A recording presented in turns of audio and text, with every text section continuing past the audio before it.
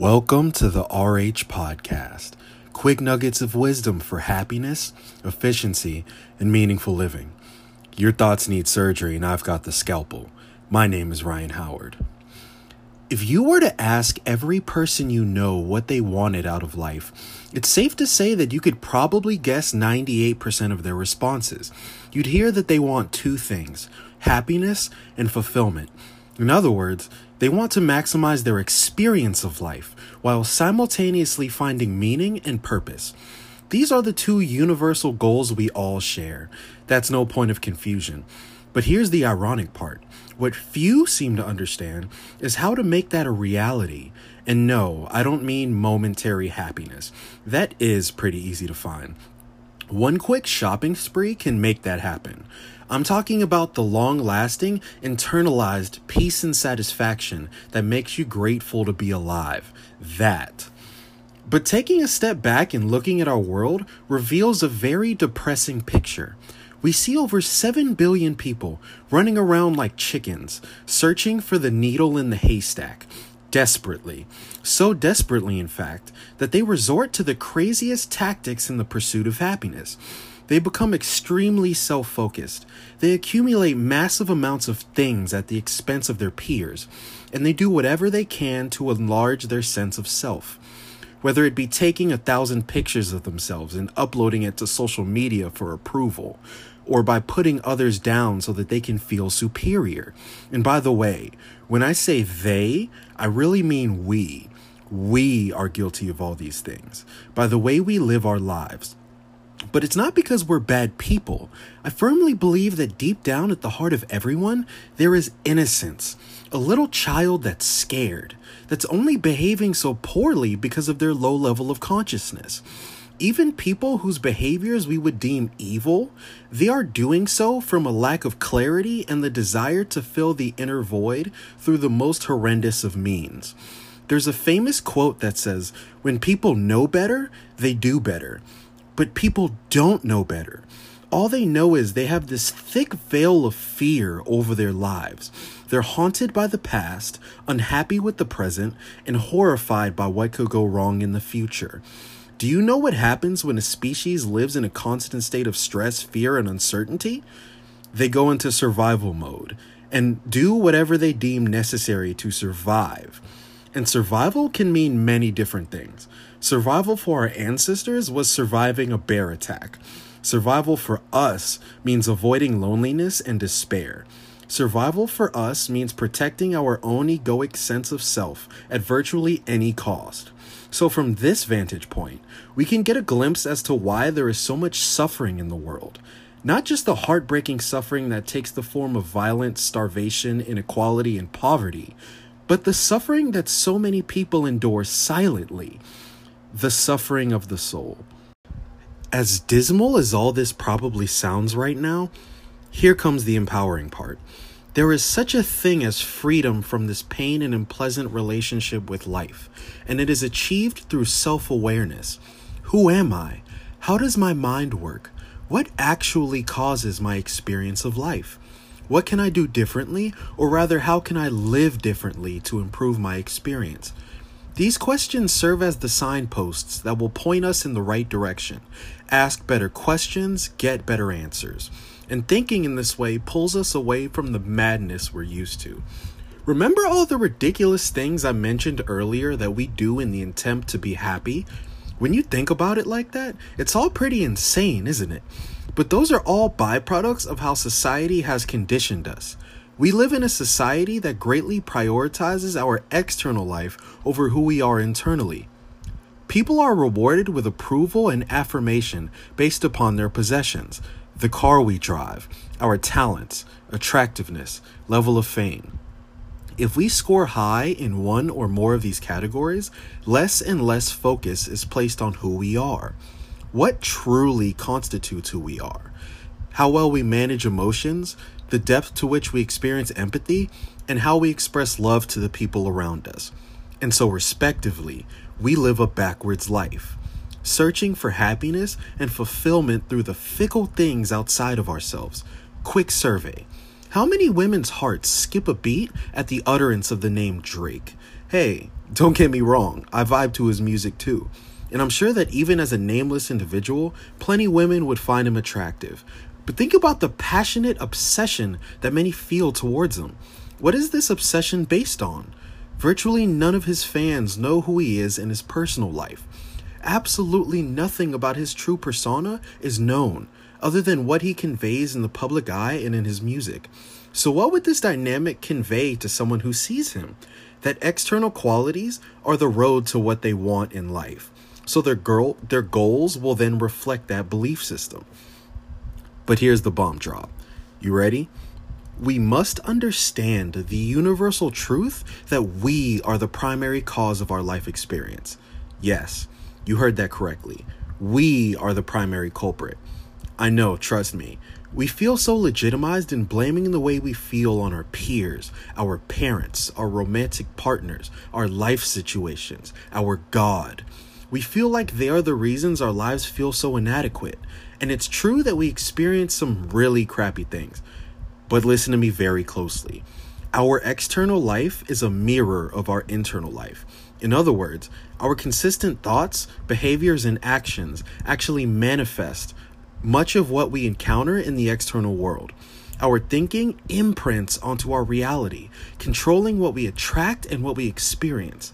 By the way, this isn't just a theory, it's a scientific fact. It's just rarely addressed because society has conditioned us to believe the polar opposite. And I'm going to prove it to you. But before we go forward, I need you to enter this discussion with the right mindset. This isn't about playing the blame game or pointing the finger of judgment at you to tell you you're not good enough. This message is freedom. Its entire purpose is to convey to you that our life experiences change drastically when we experience extreme accountability, when we begin observing our life as opposed to reacting, and realizing that we are the most crucial participant in how we feel and what we experience. It gives us new power. Wait a minute. I have a role in what's going on around me? If I feel crappy, I'm 100% contributing to that experience every time, and I may have even attracted the things and people that made me feel this way? That's accountability right there. So from here on out, let's embrace being fully accountable. Alright, enough dissecting societal conditioning. Now, let's unlearn that old way of thinking and relearn a new empowering thought system. Life, both scientifically and psychologically, is about energy and polarity. We are energetic beings. Human beings are energy. If you were to ask a top-notch physicist, they would tell you that the human body is a dynamic field of energy, information, and intelligence. It is so much more than just an accumulation of cells. In fact, 97% of the cells in your body are replaced with new ones within 1 year. Therefore, in 2 years' time, you've got a brand new body. A new spine, new brain, new bones, and muscle tissue. Nothing tangible about you is the same. The only thing that is constant is the dynamic field of energy beneath it all. That which allows the body to exist in the first place. Even your thoughts are energetic. You can have a thought that initiates the release of a narcotic to kill your own back pain. Now stay with me. In other words, your thoughts must be energetic in order to cause an energy-based reaction. So if we know that our body is energy and our thoughts are energy, everything we know about energy must apply. Like the fact that every action has an equal and opposite reaction. Energy can neither be created nor destroyed. Okay, so if your thoughts are energy, where does that energy go? I'll tell you. It resonates in your body, influencing your health and biological functions. Then it goes into the atmosphere, aka the external world. You guessed it. But that's only half of it. So far, we've explained that our thoughts and emotions interact with the external world, but we've yet to convey that they influence the external world. That's where polarity comes in. Polarity is the condition of having contrasting properties or direction. So when our state of being is imbued with a certain type of energy, we will attract what is drawn to it and repel what it deters. Let's think about this on the basic level first. Have you ever been approached by a salesman trying to sell you a product? And for some reason, you could sense the desperation in their persuasion. Like, they weren't being overbearing or unprofessional, but you could just pick up on the fact that they were desperate to sell you the product. Regardless of what they were selling, it turned you off, didn't it? Because you didn't feel emotionally free to investigate the product for yourself. Their inner desperation was an external deterrent to gaining your business. That's polarity. Let's try an example that's a little more in depth now. All humans, at the level of their being, have a balance of masculine and feminine energies. That's not to be confused with gender. Men and women alike possess both energies. But we all have a varying balance of the two. Traits of the masculine energy include a need for competition, mathematical thinking, writing, science, and tests of physical strength. Traits of the feminine energy include creativity, nurturing, intuition, emotion, and the ability to look at the big picture of things. Because we each have a different balance, we attract and repel people based on how our balances contrast. But on top of that, the way we manage our balance of masculine and feminine energy affects who we attract even more. Imagine a person whose energy is more feminine, so they're very nurturing. But they implement that trait by being overly giving to the point of fault. They will very likely attract needy, damaged people. Let me repeat that. They will energetically attract people that will exploit the way they are. They will literally run into those types of people and be drawn to them. Their overly nurturing thoughts, emotional patterns, and way of being will release the energy into the atmosphere that attracts the exploiters. So then that person will likely experience such encounters, develop connections with them, and experience great pain, having their energy drained time and time again by the people they attract. So how would this person remedy this? Become aware of the pattern within themselves, acknowledge it, and then make an effort to combat this overwhelming need to nurture. By applying more of their analytical mind and assessing their emotions more logically, they balance that trait out with more masculine energy. Okay, I'm sure you get the point now of what polarity is. So what relevance does it have to you?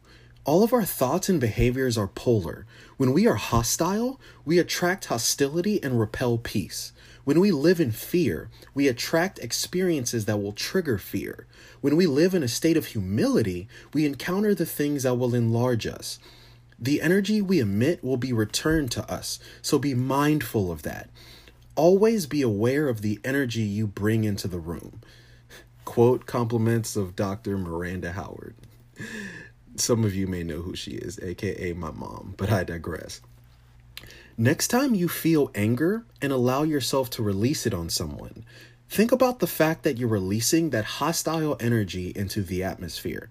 While you dish it out to them, you are simultaneously attracting it to yourself, whether it comes back to you in a different form, at a different place, or even in a different time. It will come back. The core of this message is that what we acquire and attract is based upon who we are. But I know the next question that statement initiates. Why is it then that so many people acquire a seemingly perfect life without working on themselves? Well, even while living a life enslaved to our ego, you can still acquire things. But at the end of the day, that pursuit is meaningless. There will always be a void in that scenario. How many famous, beloved people have committed suicide or spiraled into drug abuse? If your sense of self is built on what you have, what will you do when those things disappear? Your money won't save you when a parent dies.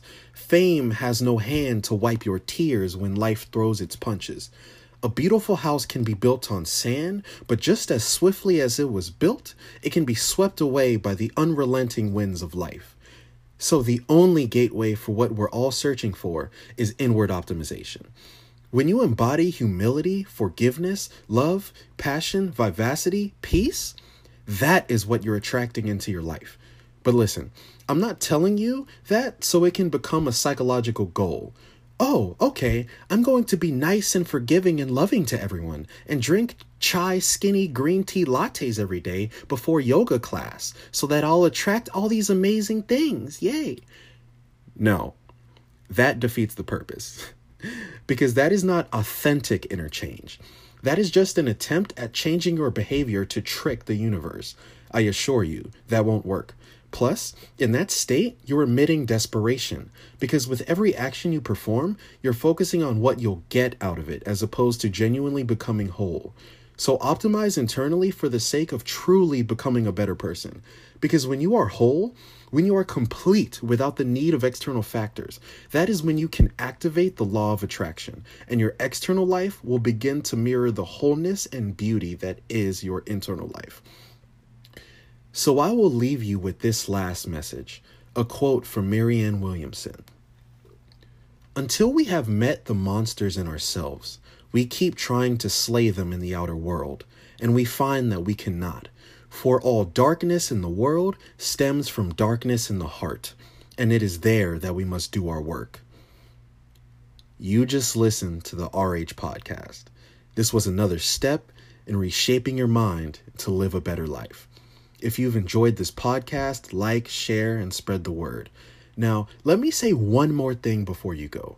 If you or someone you know would like one-on-one life coaching or a customized diet plan, feel free to email me at rhtransformations@gmail.com or visit my website at www.rhtransformations.com.